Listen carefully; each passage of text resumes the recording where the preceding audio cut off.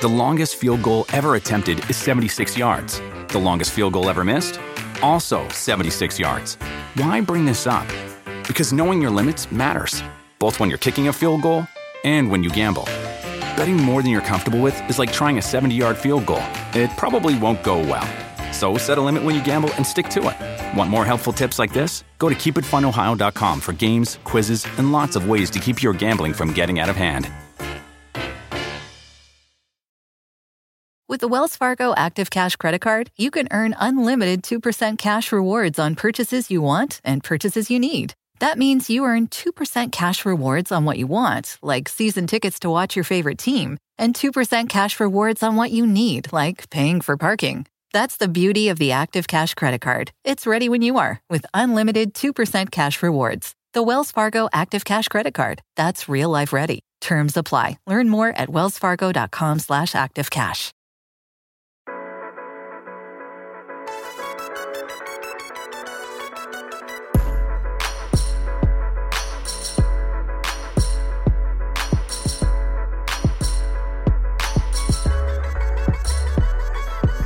Hello, everybody. Welcome to the Roto-Roll Football Show. I am Patrick Daugherty, joined today by Denny Carter and a special guest, Rich Hribar, our former co-worker who, we shouldn't be talking to. You're an enemy still for leaving.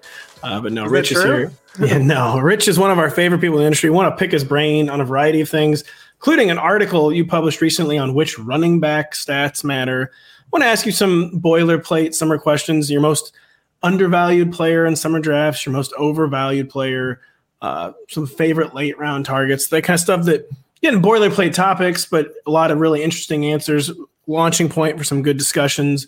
Gonna hit on some news, the Jonathan Taylor trade smoke, Jerry Jeudy being carted with a hamstring injury one day after I drafted him in my home league. That's great. Corey Davis retiring.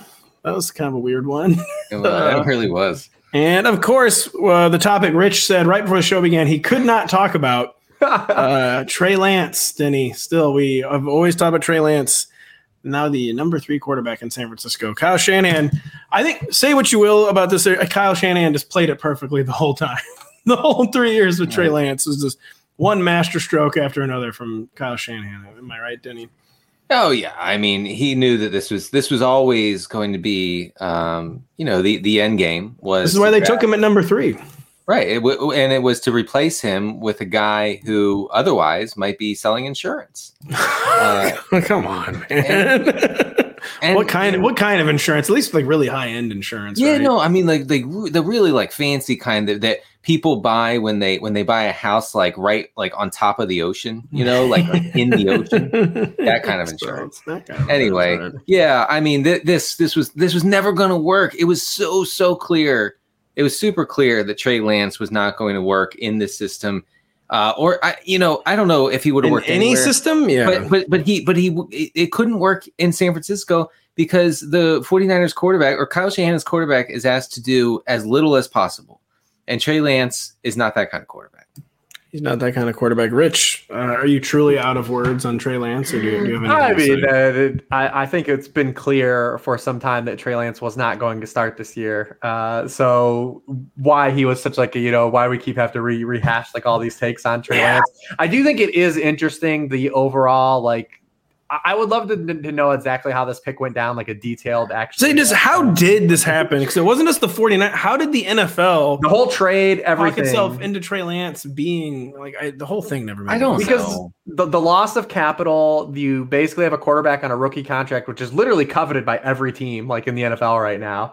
The opportunity it provides you. I mean, he's made $28 million. I think I saw to basically not play. And it's just and you gave up the three draft picks. I would love to just go back and get the tale of exactly how this all went down in a 30 for 30 in some kind of. And there were a lot of people who like first guessed it. I was amongst the first guessers. Like, I don't know about the guy from North Dakota State whose one game the previous season was like an exhibition game.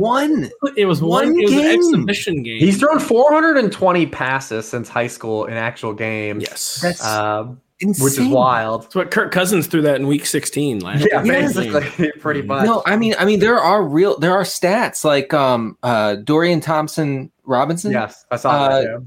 has I think Sam Monson from PFF pointed out that DTR has dropped back more in like 1,500 times. Over the past 2 or 3 years, whatever it was. Anyway, it's crazy how little Trey Lance has played in high school. Even he didn't even play in high school. I never looked into that more about why he didn't even get quarterback reps in high school. What was the story on that? We have to go back to what, I don't know, middle school to be like, Trey Lance at 12 years old, he played a lot of flag football reps. I do think it is interesting. I think the more interesting conversation with the 49ers is, what we expect from Brock Purdy, though, because we had such a limited sample and we've seen so many guys in this system really kind of have a lot of like intermediate or short success against like team, because he didn't play anybody in those 5 games. He faced one team in his entire sample last year that was better than 15th in pass rush. And it's, I don't think it's any coincidence he looked pretty mortal in that game, the Cowboys game, right? Because the whole reason why I have to believe that they pushed Trey Lance on Shanahan, if it was pushed on him or he even came around. There's no way it was pushed on him is another thing. I just have to. I don't know, but listen. There's literally no way in hell. The reason they got to the point of adding Trey Lance, though, is because Shanahan's never had like any type of dynamic player at that position. And anytime a 49ers quarterback or any quarterback in the system period that Shanahan's had, if you're going to go to like the Brian Hoyer or whatever, like anytime they've been tasked to punch up versus competition, or when like the play out of structure and have to, like the quarterback has to do something on his own, it's been like a detriment, no matter what guy it's been. Nick Mullins, Jimmy Garoppolo, Brian Hoyer. And like that's what kind of got them to this point. And is Brock Purdy just an extension of that? Is he just another extension of the Garoppolo tree, right? Well, that when the 49ers have to win one of these games where they need their quarterback to actually do something on his own, is Brock Purdy that guy? It's still a question, right? So I know I made that joke earlier, and I just love to make jokes like that. So, but I will say that Brock Purdy is way better at improvising than Jimmy Garoppolo. Jimmy Garoppolo is the worst at it in the league. Jimmy G is the worst I've ever seen at improvising. If the play doesn't go off exactly according to plan, do you think it's because he's that handsome? Do you think it's because he's handsome? Yeah, it doesn't matter. I tend to think. Stick with me here. Well, they always say attractive people are bad in bed because it's for granted. Is Garoppolo under that same? Exactly. He actually is too good looking to be good at football. He's never had to have that dog in him, right? Because he's just been given everything because he's so damn handsome, and he's incredibly handsome. The Trey Lance pick was an acknowledgement from Kyle Shanahan of what Reeves hinted at there, where he's absolutely he's taken his scheme to the absolute limit, and the absolute limit is almost winning a Super Bowl with Jimmy Garoppolo. But he maxed the scheme out 100%. Even he acknowledged they needed a player who could actually create offense on his own and have it spoon fed to him. And he's made the worst ever possible decision with the player he hitched it to. And I keep making this joke on Twitter and to Denny, but Kyle Shanahan is like the ultimate. Like, he needs to get rid of personnel power, because the last time he did not choose his own quarterback was Matt Ryan, and then he instantly won him an MVP. Like, man, just let someone else take care of this for you. Like, you have horrible taste in quarterbacks. Like, just let someone else figure this out, and you'll be good, man, because no one can scheme the way you can. But my favorite part was the Jordan Rodriguez podcast with the Play Callers, which was an excellent series, was Shanahan literally talking about how he likes to gamble and he's aggressive. And I was like, I know. There's a lot of evidence of this. Yes, we've all gotten that struck from you. So Trey Lance in San Francisco, a fiasco. You know what else would be a fiasco is not buying the Roto-World Draft Guide. With the NFL season quickly approaching, now is the perfect time to get your Roto-World Fantasy Football Draft Guide. Get ready for your draft and stay one step ahead of your league during the preseason with updated player rankings, profiles, projections, mock drafts, and more. Go to NBCSports.com/draft guide and use promo code DRAFT2023 to save 20% off at checkout. That is NBCSports.com/draft guide and use promo code DRAFT2023 to save 20% off at checkout. We update rankings in the draft guide. We will be updating rankings very powerfully, guys, if Jonathan Taylor is traded. The Colts have apparently set a deadline of Tuesday, which is a sensible deadline day, roster cut down day. They want to know what their 53-man roster is going to look like. Rich, first, do we think Jonathan Taylor is going to get traded? And if we do, like, what does a good outcome even look like? And I understand if you don't have like a perfect answer for this, because we're just like totally spitballing. But just what do you think is going to happen with Jonathan Taylor? And what do you want to happen with Jonathan Taylor? I mean, I think if he gets traded, I'd be more interested in him. He's not a player I've been largely interested in outside of, and I don't want to just say like draft anyone in best ball, whatever, but outside of best ball leagues. You said it. I mean, whatever. It doesn't matter. It's just best ball. Because I generally fade guys that play with rookie quarterbacks. I did an article at Roto World back in 2018 that highlighted player performance and the dip that skill players have when they play attached to rookie quarterbacks. Now, Jonathan Taylor is a very low bar to clear to be better player than he was last year playing with Anthony Richardson, but also the ceiling upside for those players generally doesn't exist. And he's a player you're going to have to take as a top 10 running back. Obviously you don't, because things are priced in and have moved that right now. But if Jonathan Taylor immediately reported the Colts camp tomorrow, he would immediately go right back to being a top 10 running back pick. So he's not generally a guy I wasn't looking to draft on the Colts. But if, he was on a different team, that changes a lot. And it changes a lot of his projection, especially if he's on a team like the Miami Dolphins or like the Chicago Bears or something like that. That opens things up. Now, we don't know until he's actually traded, but I am starting to get a little bit of FOMO for not drafting him in some of these redraft leagues on the dip because of that. So I'm going to wait and see kind of what happens. I will say that the Dolphins have given us enough signals where no one should have conviction. I've seen a lot of people say like this is just reinforcing like why people should have been taking Jeff Wilson. The Dolphins have literally given us every single signal this offseason that like they don't like their running backs. No, they're desperate. They're desperate to upgrade. Like I mean, I'm not. This doesn't make me want to get into the bed with anybody. Just the fact that they like Devin A-Chain has been like 5th on the depth chart, or like they didn't get Dalvin Cook. Like they're not happy still. No. Well, but the Dolphins are very running back curious because apparently they were curious about Josh Jacobs' availability. Yep. Now Taylor. So, Reeves is saying that they seem quite running back thirsty. But I say that they're running back curious because if they were actually committed to getting like a clear lead back, like an elite back in their backfield, they would have done it by now. And they're not going to give Jim Irsay a first rounder. That's not going to happen. And if that's not going to happen, then they're not going to get Taylor. Like that. It's really simple. Like the Colts are not going to say, yes, I will take that third rounder for Jonathan Taylor. It's not going to happen. So it will be Jeff Wilson and Mostert, I think, going into the season, splitting that backfield, and they'll just have to live with it.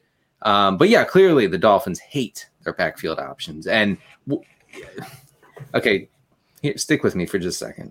Oh boy. Miles Gaskin has looked really good. All right. That went a lot worse than I was expecting, to be honest. I just don't think that you can't write off anybody. If they don't get Taylor, if they don't get anybody else, you can't write off anybody on that depth chart right now. I think they really, really do genuinely want a running back, that it's not just being curious, but I think the cap situation is not great from what I remember. They had like no draft capital last year. They had they forfeited picks for like the Brian Flores tampering stuff. And maybe they don't want to like sell the farm again. I think they're missing like a third rounder this year in 2024 even. And then maybe even the Dolphins are usually hyper aggressive, like feel like they can't give up any more draft capital. But would Jonathan Taylor be like, would he be part of like a committee in Miami? Because like they're gonna have not. Please tell me that he wouldn't, because I have actually absolutely not. Absolutely not. Thank God. I don't think there's anywhere. I think even like the Bears, right? Like you can be excited about Roschon and Herbert, but like if the Bears were to acquire Jonathan Taylor, dude, I mean, Jonathan Taylor owns that backfield. Yeah, Miami is as the Zoomers would say, low key. A great rushing environment. I think they were top 10 in EPA per rush last year. Like if Taylor goes there, I would have some serious FOMO about not, like Rich said, not buying the dip on Taylor. Rich, you say you want him off the Colts. Would you rather have Jonathan Taylor on the Colts or the Rams? Oh, the Rams. For sure. Really? Look at what yeah. One, I know that Sean McVay, like when he's leaned in on a running back, that running back's been awesome. And we saw it even last year with Baker Mayfield, like when they recalibrated like their offense when all their wide receivers died and Baker Mayfield was starting. Like Cam Akers was a good fantasy back. Now imagine that.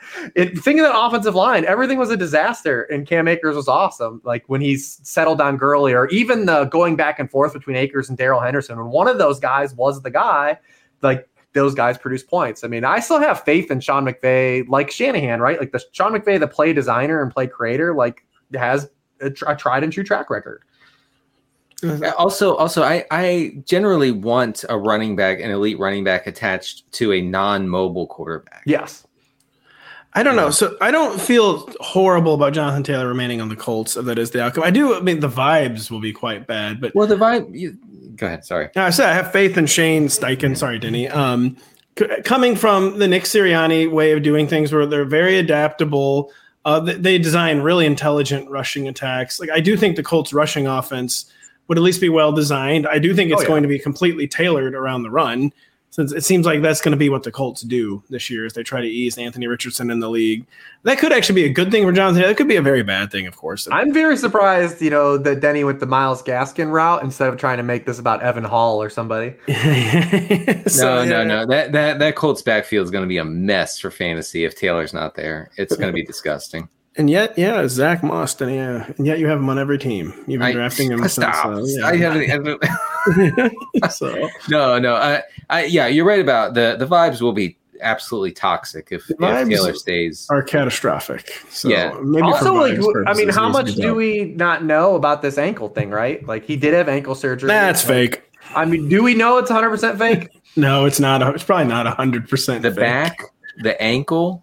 Like something's got to be fake. I mean, these aren't all real. Look, back, ankle, and vibes. I'm skeptical. Yeah, it would be. I guess maybe I do want him traded. I just took him in my home league last night. I mean, do you have any players that you sucked at his home league? No, yeah. Well, first off, it's a 2 quarterback league, so it was QBs early. So there's a lot of like QB desperation. So players fall. Jonathan Taylor fell to the very final pick of the 4th round. Oh, where we scooped him up. That's pretty good. Wow. But yeah, we being me and my brother-in-law, we need to know if he's going to be playing football. Yeah, I will say this about Jonathan Taylor selecting him. I feel a lot better selecting him as my second running back than if you were to have him as your first running back. Guess who our first is, folks? It's Bijan season. So we're very, very happy about that. Also drafted Jerry Jeudy, who was carted with a hamstring injury. Is that something that happens? That doesn't sound right. No, it doesn't sound right. Maybe it's just a training camp thing. Like a lot of times the cart is for purely functional purposes. Like they can actually walk, but you're going to put a guy on a cart if he just hurt his hamstring. Does this make us concerned? Because who have we gotten positive vibes from Sean Payton about on the Broncos? Like every vibe has been mixed at best. Like he sends out negative vibes on a player first, and it's like, actually, I kind of like him. They're very mixed. Yeah, Denny, you take us on the Sean Payton vibes, and just what does this mean with Jerry? Yeah, I get what you're saying. It seemed like Sean Payton really wasn't familiar with the players on his team until about 30 days ago. He hadn't watched an AFC game since like 1995. Yeah, so Courtland Sutton, I think, has gotten enough positive press and coach comments about the shape he's in, about his play in training camp and in preseason. So I do think that there's something there. And if Jeudy's going to miss time, I think Sutton. I think that would finally push me into the camp where I'm like, okay, Sutton sounds reasonable. I'm still not like targeting Courtland Sutton, but yeah, I mean he would just be like a target hog if Jeudy's not there. Like there's nobody else. Jerry Jeudy has an actually serious hamstring injury. Like he's not going to be ready for week 1. Like if he has the hamstring pull of like any severity, I feel like he's going to miss at least a game or 2. Maybe I'm overreacting, but Rich, what are your thoughts? Would you rather have Courtland Sutton at cost? Would you rather have Marvin Mims at cost? Well, what are you thinking in the Broncos receiver core? I've dabbled on the Sutton tree, the Sutton vine this offseason because he's one of these guys that I wasn't into last year. He felt completely overvalued. And now it feels like the market overcorrected itself. Like anytime we have like one of these players that gets like juiced up and then lets down, they tend to fall too far. And I think that we have a group of those guys this year, like Courtland Sutton, Gabe Davis. I think Brandon Cooks, Rotopat's favorite guy. I'm gonna bring Brandon Cooks up later, I think, too. I like to trigger Rotopat about that. But I think Sutton, I've taken him in a few leagues, by the way. Everything's just kind of breaking Sutton's way, right? Like, well, first of all, the reports are that he has looked like explosive and fast again. Then you have the Tim Patrick injury, the whatever, is going on, whatever happened to KJ Hamler with his heart issue.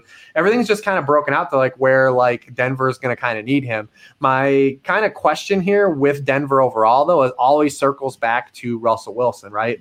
And is Sean Payton going to be the head coach that gets through to Russell Wilson that the style of football that Russell Wilson wants to play is no longer successful in the NFL right now, the way the current defensive meta is and how teams approach playing defense in the NFL. Teams are not blitzing the quarterback. They're not playing man coverage. They're preventing the big plays. They want to funnel throws to the middle of the field. Those are all things Russell Wilson has had no interest in his whole damn career in doing. And he didn't last year. I mean, he was one of the most aggressive vertical throwers in the NFL last year. He was one of the most aggressive throwers outside the numbers last year. And Nathaniel Hackett, it wore it all for him. And I'm not defending Nathaniel Hackett. I don't think he did a good job, but Russ is really lucky that Nathaniel Hackett was attached to that team last year, because a lot of these offenses, we've been doing the let Russ cook narrative for years.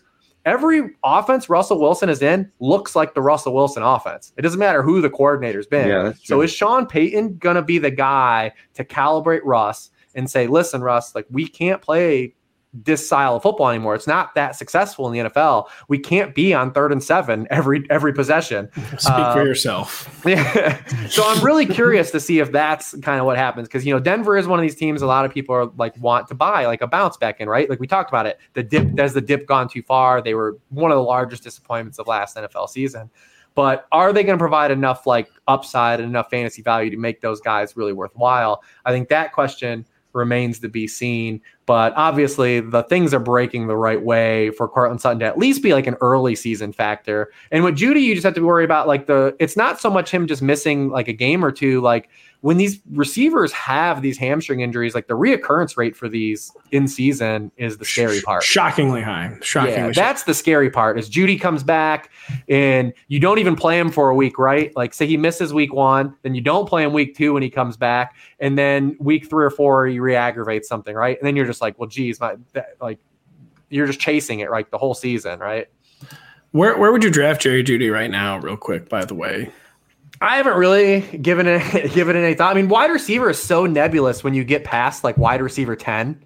Like, I mean, it's insane. Receiver is not nearly as deep this year as we've grown accustomed to. Receiver has been kind of receding for several years. And like in these home league drafts, where it's not just about where you like, you're actually like building a team that you want to live with all year, that you actually have to manage. And like, you're really dialed in, not just on like value propositions. That's when I've been like, man, receiver is actually like, I don't know which of these guys like I really want to have all season. When they're not just like zeros and ones, when they're the guys you're going to be living and dying with all season, has really like highlighted to me like, man, receiver is not what it was like the past 5 or 6 years. What do you mean when they're not zeros and ones? Yes, Denny will never watch a game. He will never watch a football game. No, NBC has tried to make me, but I can't. But I have not. Actually, I have been stubbornly persistent, and you've have stonewalled them for years. It is actually shocking. The portrait you give the people, sort of like a beta, sort of like I'm just Mr. Denny. It's all an act. He's one of the most dogged, vicious attack dog kind of people you'll ever see. I get all my attorneys from Fulton County, Georgia. Yeah. Oh, come on, man. Is that why a certain someone can't find any? I guess so. So Jeudy's going at wide receiver 23 right now. And I just think it's kind of aspirational. And this comes from someone who earlier in the preseason or the offseason, I wrote a lot about Jeudy as like a guy who I will target. I didn't think that his ADP would be in the wide receiver 2 zone. But I guess I was wrong. So he's going around DJ Moore, DeAndre Hopkins, Drake London, Christian Watson. I would take any of those guys over Jeudy. Yeah, I think you can go like a stone's throw even further. Like, what's the actual delta between Jerry Jeudy and like Christian Kirk versus Tyler Lockett versus Deontay Johnson, right? Like, it's not that wide. They're like, so like, I mean, like a lot of those guys, like I'm just going to take the healthy player, basically. Makes sense. Real quick, does Corey Davis's retirement make like any like the auxiliary, ancillary, whatever word we want to use, Jets receivers more appealing? No, Mecole Hardman, Garrett Wilson season. It's just still Garrett Wilson or bust. Like, well, now Lazard's hurt. He is. He's supposedly going to be back for week 1. And, we finally got there, right? Like, it took us longer this offseason than in off seasons past, but we definitely checked off the box that the Randall Cobb will have a larger role than planned off-season blurb. I wrote this. It's happening. It's got to happen. So the Devontae Parker looks great in the preseason. Look, I know tradition. I made, I think bringing Cobb along for the ride for the Aaron Rodgers New York tour of New York was funny. Okay. And maybe even irresponsible on the part of the Jets. And when I tweeted about it, X'd about it, whatever, Jets fans said, hey, don't get triggered over the Jets wide receiver 6. That's what they're calling Randall Cobb. Now, this is classic coping. Okay. NFL fan. I mean, they have the mask on and they are sucking up that copium. Wide receiver 6. No, man, it's your wide receiver 2. Welcome. Randall Cobb's your wide receiver 2 behind Garrett Wilson. Please stop. First Myles Gaskin, now Randall Cobb, wide receiver 2. Look, I take no pleasure. Okay, I don't like it. But it's happening. Aaron Rodgers is the GM. He's going to dictate everybody's playing time down to a snap. Okay, Randall Cobb's going to be on the field a lot. That's my one worry with the Dalvin Cook stuff, right? Like. Because obviously we know Breece Hall is the next unicorn, right? Or part of, obviously including Bijan. But we saw a glimpse of Breece Hall in action last year. But what if Aaron Rodgers just wants Dalvin Cook on the field? He does. That's why they gave him $7 million. And I just can't believe half the industry is pretending this did not happen. Or it doesn't matter. It matters humongously. It matters so much. By the way, Aaron Rodgers yesterday cited Breece Hall's miles per hour on the field, just like Robert Saleh. They love doing that, man. They really love. But he was also he's a good kid. He knows what he's doing. Oh man, almost like I didn't know anything about this Breece kid. Or it's he has a bright future, but that's not this year because we're not going to use him. Look, I get it. All of the people I respect the most in the industry are in on Breece Hall, in a huge way. Okay. And so that makes me very nervous because again, respect, but Pat's right. I mean, if Aaron Rodgers wants Dalvin Cook lining up behind him, that's going to happen. You don't give a guy $7 million in August to be the 1B in a committee, and Breece Hall can't have success in fantasy, at least the success that's needed for him if he's not the 1A. And Dalvin Cook is not paid to be the 1B. Dalvin Cook is going to be the 1A. That's if it's a committee at all. It's possible Breece Hall is not even healthy enough. And I do feel like heads are in the sand on this one. And, yeah. I would say that beginning of the year, the Jets schedule is absolutely miserable. So even if they approach it to where they try to bring Breece Hall along, let's say there's a ramp up period, and the offense is probably not going to look good early in the season. I mean, they open up with Bills, Cowboys, Patriots, Chiefs, Broncos, and Eagles before their bye. So there could be kind of I don't want to say stock changes coming out of the bye, but if Dalvin Cook has been the 1A to that point and the offense has struggled, that's where you would see maybe some things flip. Denny and I are about to do a best ball mock draft with Pat Crane where he will take Breece Hall, by the way. That's what I mean. And then he's going to be talking for 5 minutes. And then I'm just going to feel very wrong because he is going to be very right. Oh God. He's very smart. Crane, please stop being in on Breece Hall. Give me cover to not take Breece Hall. But he's another one of those guys that Crane, can I have a loan? Taylor, where you get it, if you can get him as your RB2, it's better. But if you're one of these 0 RB kind of chasing teams and you go that route, you're probably going to not get with your results, right? But if you can have an anchor running back, if you open up with a McCaffrey, a Pollard, an Eckler or whatever, Nick Chubb, and then you land Breece Hall later on as your RB2, and then you just throw something else at the wall at RB3, a short-term guy, you're probably in a lot better spot with that type of build than going wide receiver heavy and then just adding Breece Hall to those rosters. Denny, you have a question you want to ask Rich about preseason usage. It's a very interesting one. What is it? Yeah. Just real quick. I was reading a site called Sharp Football Analysis. You may be familiar. And there was a breakdown of teams and their personnel packages in the preseason so far. Now, I should tell the listeners that this doesn't necessarily dictate, this doesn't carry over automatically from preseason to regular season. I do understand that. But I wanted to just ask you quickly about the Ravens and Bills lining up very differently than usual. We'll start with the Ravens. The Ravens through 2 preseason games have used 11 personnel, that's 3 wide receivers, on 64% of their offensive snaps. That's up from a league low 10% of 11 personnel in 2022 for the Ravens. Okay. Huge increase. And the Ravens have the NFL's highest drop back rate from 11 personnel so far this preseason. So is this kind of what we've been hoping for? Like, is this confirmation that this new offense is going to do its thing and be way less run heavy? Well, we knew with like all the changes to Todd Monken, and it is unfortunate that, the Ravens waited to pay their quarterback $260 million to go this route, to finally invest in building the team entirely around him. But that's the path that they chose, and they've decided to go all in this offseason.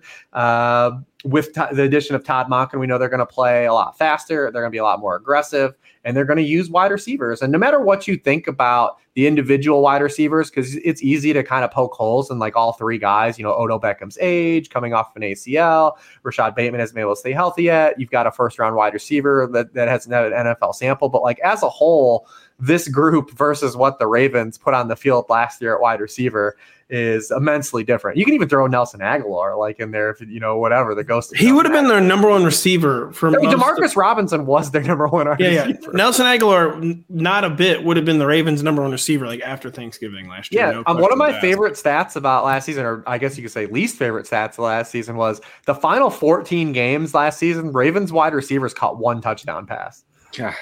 Like in the year of 2023, like football, like you had a wide receiver on your team over 14 game sample catch 1 touchdown. Like that's just absolutely bonkers. That is mind-boggling. And I like to take it a step further and look at the personnel usage on actual passing plays, right? And so on passing plays so far this preseason, the Ravens have used 11 personnel 70.4% of the time.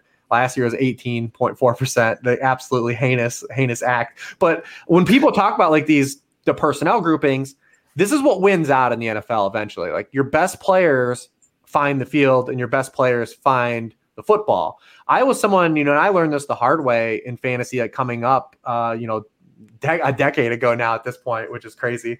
But I was someone that tried to retrofit like some of these like offensive coordinator stuff like into actual projections, right? And you find out real quick like that's very bad. It's very bad and it's very poor process when you talk about like, oh, this Kyle Shanahan feeds this X receiver or Bruce Arians doesn't use his tight ends, right? Like personnel always is dictated and usage is always dictated by talent that you have available to you. You find that out very quickly when you go down that path, right, of actual prognostication. You still see a lot of people are like, we're still guilty of it as an industry, where people try to retrofit a lot of stuff that coordinators do to the actual personnel they have now. And that's telling you right now, that's very rough. It's a very rough, slippery slope to be on. So I'm curious to see if like the Ravens do get like Isaiah Likely mixed in more. And maybe we see a little bit of this 11 personnel review, especially early in the season, because it looks like Bateman, even though he's been practicing, probably won't be like 100% snap player early on the season. I imagine there's going to be some load management with Odell as well. So I'm really curious to see if like we do see like Likely get kind of mixed in early in the year as like they kind of find like their footing, along the way here of like these guys being healthy, like Zay Flowers being ramped up, Odell being ramped up, Bateman being ramped up. Zay Flowers strikes me as a guy who is just going to be on the field a lot. I don't think he's going to rely on those 3 receiver sets. This is something I've seen in sort of the analysis of the Ravens offense. Like, oh, well, Zay Flowers will get in there on the 3 wide receiver. No, he's going to be in a lot more than that, I think. Just real quick to shift over to the Bills preseason personnel usage. Through their two games, Buffalo has used 12 personnel, so two tight ends at a 35% rate on early downs. They used 2 tight ends last year at a 6% rate. That was the lowest in the league. Obviously, this is related to Dalton Kincaid, to wanting to get him out there. Do you think that this, even though, they're probably not going to lead the league in 2 tight end sets, do you think that this carries over? And what does it say about Dalton Kincaid, who's going like tight end 9-10 right now?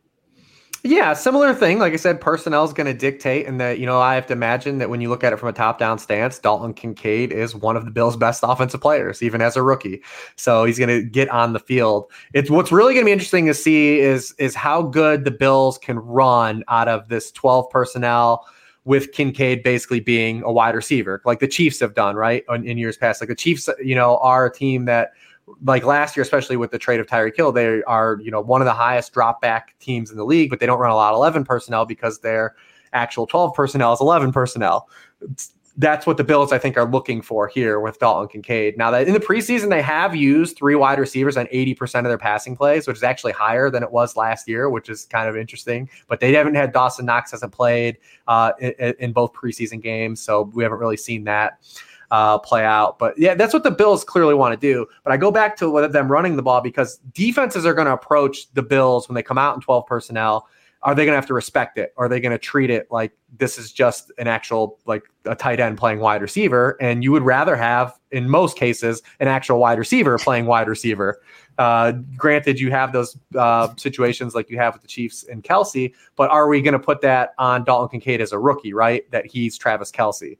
And that's kind of where I say, like, if the Bills can have offensive flexibility here and they're able to run the football out of this 12 personnel with Dalton Kincaid split out, then that opens up a world of possibilities. But if they're unsuccessful and teams can kind of say, like, all right, well, we're going to defend this like it's just them not playing a wide receiver and they can't run the football, we don't have to respect this 12 personnel, then it could be kind of like a bugaboo and a hindrance. But like, that's all stuff we'll see like early on in the season play out. But from a top-down stance, again, personnel dictates what you do, and Dalton Kincaid on paper is one of the Bills' best offensive players. Rich, if I could just take one moment quickly to totally capitulate on Dalton Kincaid. Yep, you're screwed. I was wrong. I liked the jokes about Dalton Kincaid, about he's a weapon and he had one good college game. Those were fun jokes to tell. I like those, as you guys know. But I was wrong, and Dalton Kincaid's going to be on the field a lot, and he's going to make me look real dumb. So there you go. Yep. I have another like extension to Dalton Kincaid too. So I wrote about this on the site because I do like a top-down like trends for every position. And I don't think like a lot of people realize it, because last year Travis Kelsey just dominated the fantasy position, but like tight end usage was way up across the NFL last year, especially when you look at like compared to like the past decade of the NFL. And that inherently makes sense because of some of the things we talked about with Russell Wilson. Like teams are the middle of the field is more accessible. Defenses want to make it more accessible. Right. But there was so many injuries at tight end last year that it created just this perfect storm for Kelsey to just dominate the field. I mean, Kittle missed multiple games.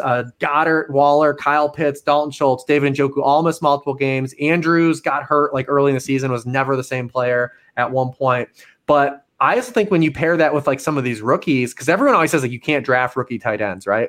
But look at the past couple of years. Kyle Pitts had 1,000 yards as a rookie. When Greg Dulcich and Chigakonkwo got to play last year, they were effective players. I think with the current defensive meta and the fact that this was probably one of the better top talent draft classes for tight ends, like, and the guys like Kincaid and Musgrave and Laporta, like, I don't know if this is your traditional like a fade rookie tight end season, because I think that these guys structurally are going to be on the field a lot, and the current defensive meta gives them an opportunity to actually contribute for fantasy this year. So I think there's some kind of value, especially in these best ball leagues easily, where you can get like 2 or 3 of these guys together. Throw it just doesn't matter. I mean, yeah. But like, I think we're going to see some hits here.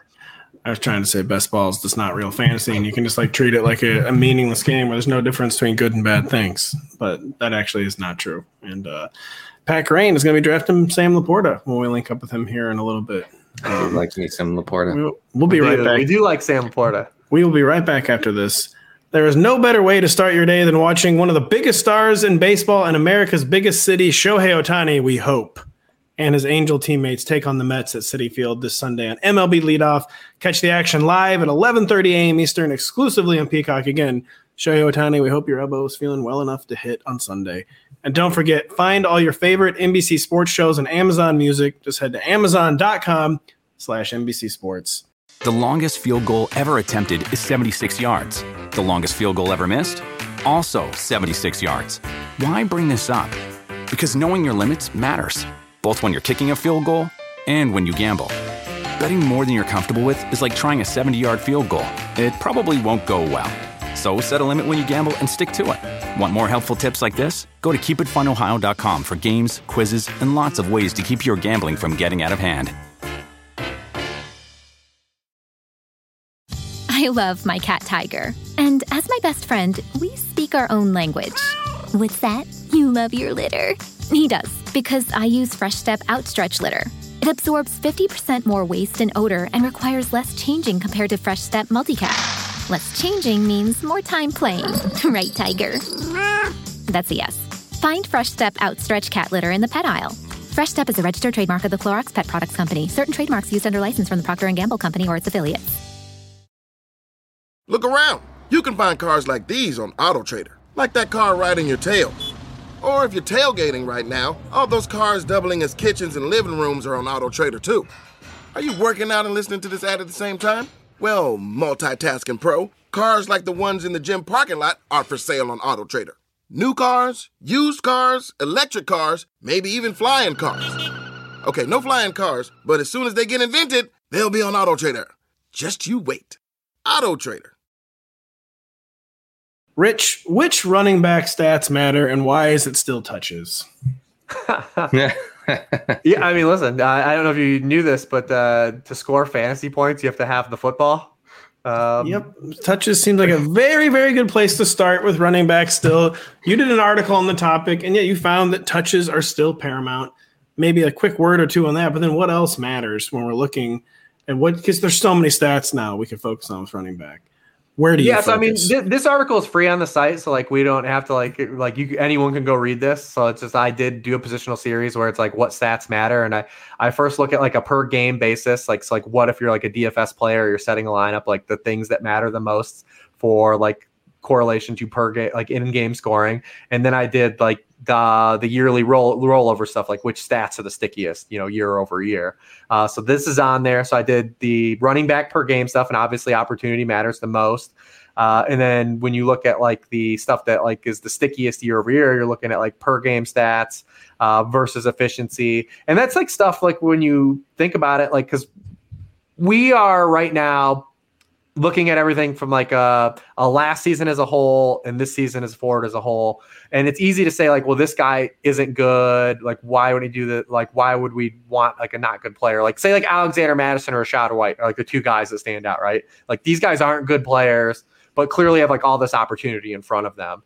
And it's like kind of like showcases a lot of like, yeah, well, this is why we can't always get into bed with like prior efficiency, good or bad, right? And some things that kind of stand out, in that kind of mold there. But like, it's a free article. I know we went long-winded on Myles Gaskin and Evan Hall. So like, if we want to just like kind of direct everyone over there, like definitely go check it out. I looked at like 30 different running back metrics and highlighted like the significance of all of them. It's really worth reading. And a classic Rich Hribar article. And yes, perfect time of year to read it as home league drafts are finally really getting going, speaking of which, so we spent the entire offseason, 6 months, establishing ADPs in best ball leagues. They're always a little different than home leagues, so that's like a bit of a caveat. But just going into like draft crunch time, it's such a broad question. Who would you say is the most undervalued player in drafts right now this summer? Is late August 24th. Right now, just when I say undervalued player, there's a lot of undervalued players, but who's the first guy who comes to mind for you? I mean, not to trigger you, but it's Brandon Cooks. The fact that Brandon ninth Cooks year in a row, Brandon Cooks has been the most undervalued player. The fact that Brandon Cooks is the same ADP as Elijah Moore is like absolutely mind blowing to me. Yeah, like that's absolutely mind blowing. I mean, it's because everyone's like me, and they just don't want like the he has no floor, he has no ceiling. He just has Brandon Cooks. He has 1,100 yards and 6 touchdowns, and you might not like it, but that is peak wide receiver 3 performance. Yeah, I mean, but also you think anytime we've seen Brandon Cooks play with like actually like optimal quarterback play, he's actually been a step above that. Yes. He's actually been a step above that. So talking about Drew Brees and Peyton Manning over the course of his career, and now he's playing with Dak Prescott. And he's also been a reliable player with bad quarterback play, like you highlighted. And one of the things that still drives me crazy about fantasy football is we don't talk about wide receiver contingency value. we talk about running back handcuffs a lot, right? Like what would happen for this running back under the 0 RB realm if this guy would get hurt. But like, how come we don't put that into any type of like wide receiver pricing? If anything were to happen to CeeDee Lamb, like Brandon Cooks is going to absolutely go bonkers, dude. Like even if it's like for a 3-week span, right? Like CeeDee Lamb misses 2 to 3 games. Like that is going to push Brandon Cooks to basically being like a fringe wide receiver 1. And like we never talk about this with wide receivers, but like you can always get a lot of these guys at wide receiver that don't have continued. We're seeing a little bit with one we talked about, Courtland Sutton, right?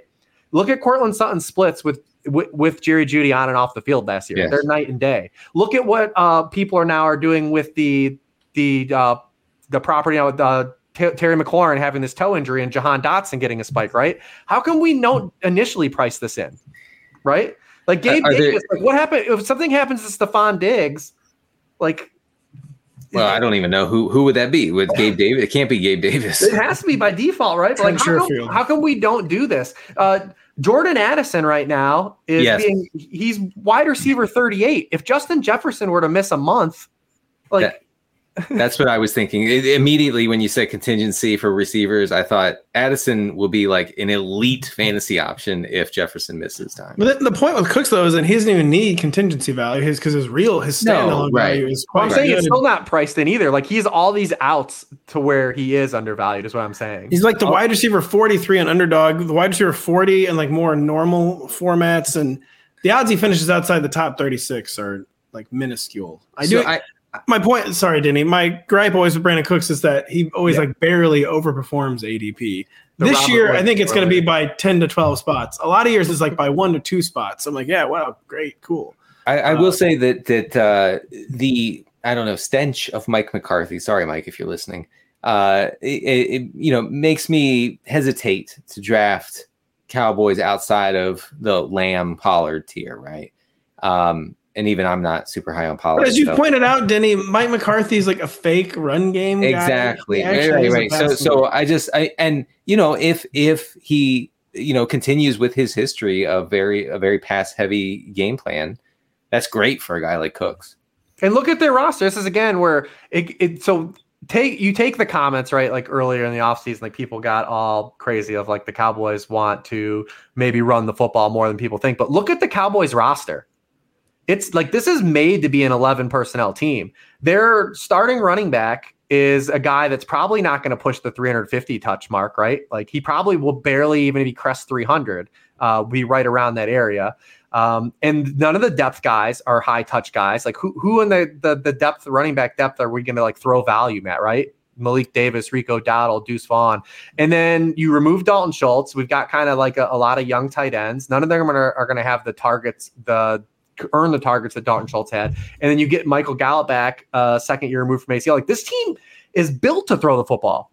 Like it actually is structurally built to throw the football, like a lot more than people want to say. It's like you're not going to line up and some of those people, including the head coach of the team, right? Yeah. And like I said, even as someone who's gone back and like you try to project some of this stuff to what the coaches want to say, like I'm telling you right now, if you go back and look at like the history, the things that went out are the best players, right? Like your best personnel package is going to weed itself out throughout the season. And I firmly believe when you look at the Cowboys, like their 11 personnel is by far like their best unit. So Brandon Cooks is the most undervalued player in fantasy for the 9th straight season. Rich Hribar. When I say overvalued player, we know there's many overvalued players, but who is the first person that comes to mind when I say overvalued in summer 2023 fantasy drafts? I want to give you guys actually a spicy player since I did a super lame Brandon Cooks. I only really wanted to do it because of RotoPad. I like just if it's catnip. I just I am triggered. Yeah. But I think it's a guy that I really just haven't drafted, and I want to pick a player at the top of the draft is Chris Olave, man. And it's clearly a very good player, an ascending player. But I think about where he goes in drafts and his surrounding wide receivers, and like. He's going around guys that are going to maybe have 30 to 50 more targets than him on the season. And it's really hard for me when you look at Chris Olave last year, weeks 8 through 18, he was a top 20 scorer, just 2 of his final 9 games. He topped 71 yards in just 1 of those games. And this is a team structured thing, not an Olave thing, that I have the biggest problem with him getting the value. From weeks 8 through 18 last season, that stretch I talked about, the Saints were dead last the NFL in plays run. They were 27th in drop back rate.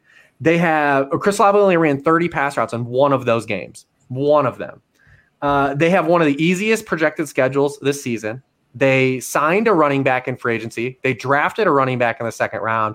Like, this is a team that wants to play boring football, like absolutely boring football if they are allowed to. And if the schedule that the Saints have placed before them allows them to play boring football, I think they're going to take that and do that and just play boring ass football. So, like, when you talk about him going around guys like Jalen Waddle, right? Like, Jalen Waddle could have 40 more targets than Chris Olave. Like, it's just really hard for me. Like I said, I really like the player, but like, I just don't think where he's being drafted, he has like the requisite target count ceiling. Like, he's going to have to be like hyper efficient, I think, to pay off where he goes. You didn't even mention that. I mean, we have the return of one of the greatest compilers in NFL history, at least for 3 or 4 games, with Michael Thomas. And he does have a guy vying with him for like the big play specialty, Rashid Shaheed, who was like hyper shockingly efficient as a rookie. That will probably fade on greater volume, of course. But that, I mean, you don't think that was this Hyatt Andy Dalton ball last year? Not that they're going to want to be like getting Derek Carr out in the world like he's one of the best passers of his generation or whatever, but you don't think that maybe that was just about hiding Andy Dalton and Jameis Winston last year, Rich? I mean, there's probably an element to it, but when you look at, I mean, if they're winning games, right? All the signals here, like I said, they look at what they've done this offseason. Like, look what they've done to this roster, right? Like, what they've done to our beautiful boys. And you talk about where he goes in ADP, not even at the wide receiver position, but he goes next to Tony Pollard. You know, he goes next to Derek. You know what is really weird about Chris Olave is I feel like I'm not hearing any takes about Chris Olave. I'm not hearing any like pound the table takes for Chris Olave. I hadn't heard anything negative about Chris Olave to now. He's been like an autopilot player all summer where he's just not getting discussed much. I just don't think when you look at the players, at not even removing wide receiver, the players he goes around at other positions just offer so many pipelines to higher ceilings. Like, because he goes right where the quarterbacks start to go off the board, right? Obviously, the Hurts, Allen, Mahomes is. He's going off where I said, like, Pollard is coming off the board at running back. Derrick Henry is coming off the board at running back. Mark Andrews is still available at tight end. Like, these are players that just, I think, have higher positional apexes that to make like positional leverage matter more than he will. It's a really, really interesting way to put it. And just, yeah, I mean, I had just like I hadn't thought about any macro Chris Olave arguments almost all summer. He's just not coming up much. And I wanted to make up for the Brandon Cooks take. No, you're right. I mean, you look at where he's going. I'm taking Waddle over Olave. I'm taking Devontae Smith over Olave. I'm probably taking T. Higgins over Olave. Where it begins to get really borderline. I kind of wonder about what is as an industry our obsession with T. Higgins. He's a guy with like a really, really high floor, but never has really demonstrated a ceiling. Even when Jamar Chase was injured last year, he feels like a really high floor, limited ceiling player to me. T. Higgins. Well, yeah, and talk about contingency. He is the ultimate contingency. But even when Jamar Chase was hurt last year, it didn't like open up like another realm for him. Did it not? No, it really didn't. Actually, I don't think he really did much. Well, I mean, I think he just kept T. Higginsing. There's no way to find out though. So, you can't look. I mean, listen, I wrote an article that actually has the actual table of T. Higgins on-off splits. Don't cite that. Yeah. Were they really good? Actually, yeah, I can't remember. They were actually. You want to hear them? Do you want to hear them for the sake of? I actually do. Read them into the record. So he ran 155 routes last year with Jamar Chase off the field. He averaged 2.46 yards per route run. He had 26.9% of the team targets. He was targeted on 25% of his routes. Now he ran 498 routes with Jamar Chase on the field. 1.6 yards per route run, 16.5% team target share, 18.3% target. His big problem is that Jamar Chase is going to be on the field. Yeah, I think that's what you said though. Like the reason T. Higgins ADP is where it is one, he's got the Burrow attachment, right? And we do live in a stacking society where people want to get all of these guys on one team, and then also the contingency stuff is baked in, right? Like so. He is one player where the contingency stuff is baked in and where it can be baked in because his standalone value is so good. But if Jamar Chase doesn't get hurt, T. Higgins just is not. he's not like a high ceiling player. Yeah, he's like largely where I see like a big firewall at the position, and we talk about the position not being as deep as perceived. And to me, he is like a big firewall guy where like I see a lot of similar players because I mean I outright like DK Metcalf more than him. You know, so like, and he typically goes after because he's not attached to Joe Burrow, and you know, you can build those Seahawks stacks easier too. I don't know why people just go that route.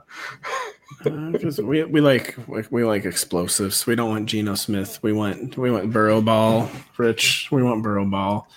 DK Metcalf's a really, really interesting one, by the way, because it's certainly his role seems much more JSN proof than Tyler Lockett's. But Tyler Lockett seems like everything proof. He's like something. He's like an undead zombie where there's nothing you can do to come between Tyler Lockett and his end of season numbers. So the Seahawks receiver core has been one I've had so much trouble with this summer, and as a result, like again, especially in like these home managed leagues, not best ball, you know, home managed leagues where things actually matter. I've just been like throwing up my hands and like ignoring, not taking a stand on the Seahawks receiver core. And that's a very cowardly way to go about things. You need to take a stand and actually have an opinion, and I don't. No, it's tough. It is tough to nail down exactly, especially now with the injury. And I don't want to hear about like JSN might miss week 1. Come on. I mean, you're not going to be able to use him in fantasy until October. Yeah, they have a week 5 bye. They have a really early bye. So like, there's a stance where you might not use him the opening month of the whole season. This is the Seahawks, man. They're probably going to like slap like an actual like car part on his hand and like have him out there in week 1. He just got a cyborg arm. No, there's like his 4th drop of the game. He clearly can't catch the ball, but Pete Carroll's keeping him in the game. And I don't know why. He's crying out in pain every time he touches the ball. They do a lot of really crazy stuff with injuries, but hard to get around a broken hand for a wide receiver. Rich Hribar, when I say quarterback target in 2023, I know this question can be anything. Who's your favorite early? Who's your favorite late? Just when I say quarterback target in 2023, who's the first guy that comes to mind? Oh, I mean, those are the good guys, right? Like, you know, if you can, obviously you want to, you know, play it by ear. You don't want to be the first person to take a quarterback still in your draft because you don't know when the second quarterback's going to come off. It'd be cool to like totally believe that, you know, every time I take Josh Allen or Jalen Hurts or Patrick Mahomes, that immediately someone's going to follow that. But what if it is a round or two, right? You're still always at that risk. So always want to monitor where those guys are going. Typically, they all are going to go in a little cluster. And then you're kind of looking at like that secondary group. Well, all right, well, where is Lamar or Fields going to go, right? Because we know the archetype of quarterbacks we want to have. Like these guys that have the high rushing floors, and if they run into a really good passing season, they're just really hard to beat. Like we found that out. Like the original Konami code is about guys like, you know, Tim Tebow and Taysom Hill, or even like Justin Fields last year was like a traditional Konami guy where like the rushing gets you a floor and people don't realize how valuable that is. But then we had this whole other archetype come in where like, all right, the athletes can pass now. And it's just blown the doors off of quarterback. Like if you don't have one of these guys like Josh Allen that's giving you 700 rushing yards, also throwing for 35 passing touchdowns, also throwing for 4,000 yards, like those guys are just really hard to beat. So you want to have a guy that like falls under those principles. That's why I think it makes it so tough to be aggressive with that Burrow. His ADP's fallen a little bit now since the calf stuff, but like the Burrow, Herbert, Lawrence tier is a little harder to get like fully invested in at their ADPs because there's a lot more fragility there than people price in. And we saw it with Herbert last year because those guys have very thin odds to actually be the QB1 overall anyways, just under the umbrella of how the NFL is, because they have to throw 40 passing touchdowns. Like there's no other, like they have to flirt with 40 passing touchdowns and maybe even more than that to be the QB1 overall. Now those guys might have a little more safety than the guys like Fields and Lamar, because of their passing stuff, but like the ceilings for those players to be the actual QB1, like they just have it. It's higher end in their range of outcomes to actually be the QB1 overall than it is for those guys, which is kind of crazy to think about. But then that is a really interesting and very accurate way to frame it. So and then like if I get froze out of there, like I'm typically looking to kind of say like, all right, well, where can I get Anthony Richardson, right? And then after that, then like where I'm probably going to wait and just play like the schedule game. Like, so I would also include Deshaun Watson in the Anthony Richardson area, just because that also still exists as an outcome for Deshaun Watson because we've seen him be that type of player before. because he fits that archetype. And then I'm looking at stuff like Geno Smith, right? Like from a value stance, if I get shut out. Jared Goff closed last year. People don't want to talk about it. The media quite literally will not talk about it. Where's CNN? Look at Jared Goff's opening 3 games. If you get froze out of quarterback, right? If you get frozen out of quarterback this year, Jared Goff opens with the Chiefs potential shootout. Then he plays the Seahawks. He was the QB1 last year against the Seahawks in a game where he didn't even have Amon-Ra St. Brown. And then he plays the Falcons in week 3. So like, you have this runway if you get froze out. Say like, all right, well, I've got at least a 3-week bridge where I can play Jared Goff and like not be killed. Geno Smith has a great schedule to open up the year. Some of these guys that don't though, like we talked about the Jets schedule, like he kind of like Aaron Rodgers goes in that grouping. Like their schedule is absolutely miserable to open the year. Tua's schedule is absolutely rough, and Tua was already a guy who had no good games last year against good defenses. Like QB2 in my home league, by the way. Yeah, I mean they open up with like a really tough opening month. First he plays the Chargers, a team that completely negated him last year. Then they play at New England, Denver, and then the Bills. Like really tough. There's an upside with Tua still too, but it's going to depend on Mike McDaniel's calibration of his offense coming into this year and what teams did to them. Daniel Jones is a guy people I know like really are into, and he does kind of fit that archetype, and he does the rushing. I'm going to cut you out. I just love to be into people whose career year didn't even produce a top 12 season. Sorry, Rich. Yeah, and dude, has anyone looked at the Giants' schedule? Like, has anyone like actually looked at it? Like, I actually haven't. Dude, their schedule is they have our 32nd ranked passing schedule, the worst passing schedule by far. They open up with and Daniel Jones, all of his good games last year, guess what they came against? Jamokes. Like he torched the Colts, he torched the Lions. Like cool. But like, don't forget the Vikings in the playoffs. Yes, yeah, the Vikings, yes, who like gave up 30 points to the Colts last year, like the worst offense like that has ever seen. But like the Giants open up with the Cowboys, then you get that cushy game against the Cardinals, but then you got 49ers, the Dolphins, the Bills, the Jets, the Cowboys again, the Patriots, all before like that week 13 bye. Like it's all before like Halloween. It's a tough schedule. So I will at least have some leniency on Daniel Jones because of the rushing. But like Daniel Jones, like, are you ever going to want to like set him in your lineup for like a ceiling performance against the 49ers, against the Cowboys, against the Bills, against the Dolphins, against the Jets? Like there's absolutely no way you're gonna think that. So like, I mean, that's when you get frozen out of like that firewall at the position. I think you want to look at some of these early season schedules to kind of like help you kind of North Star your way out of the position a little bit.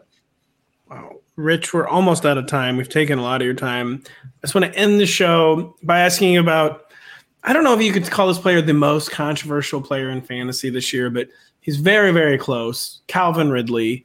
Just where do you fall on Calvin Ridley? Like, is he a legit, like, high-end wide receiver 2? Should he not even be being treated as a wide receiver 2, a guy who hasn't really played in 2 years? Calvin Ridley, his opinions are all over the map. I didn't want to draft him, but I found myself drafting him a lot because of what we talked about earlier, where the receiver just isn't as deep as it has been in recent years.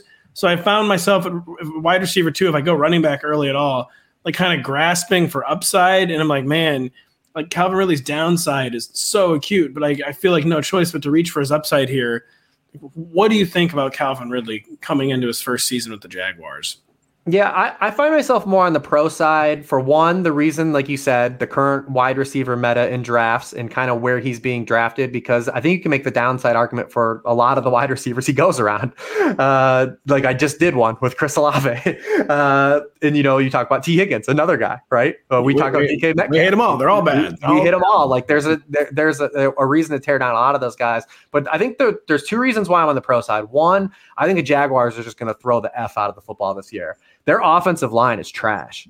Like, I don't think they can line up and run the ball on anybody this year. So I think they're going to put the ball in their best player's hands. It was Trevor Lawrence, and they're going to wing it. They're going to wing it around. I just don't think they're going to be able to play bully ball against anyone. I think structurally, I think they're built to throw the football. And then 2 is the Trevor Lawrence factor. Like, we've got pretty hard soil evidence that there's no coincidence that Christian Kirk, Evan Ingram, and Zay Jones all had their career years attached to one common denominator. These are guys the fantasy community threw out we were like, these guys are nothing but busts. There's no way I'm drafting Evan Ingram again. There's no way I'm drafting Christian Kirk again. I don't know if anyone's ever drafting Zay Jones.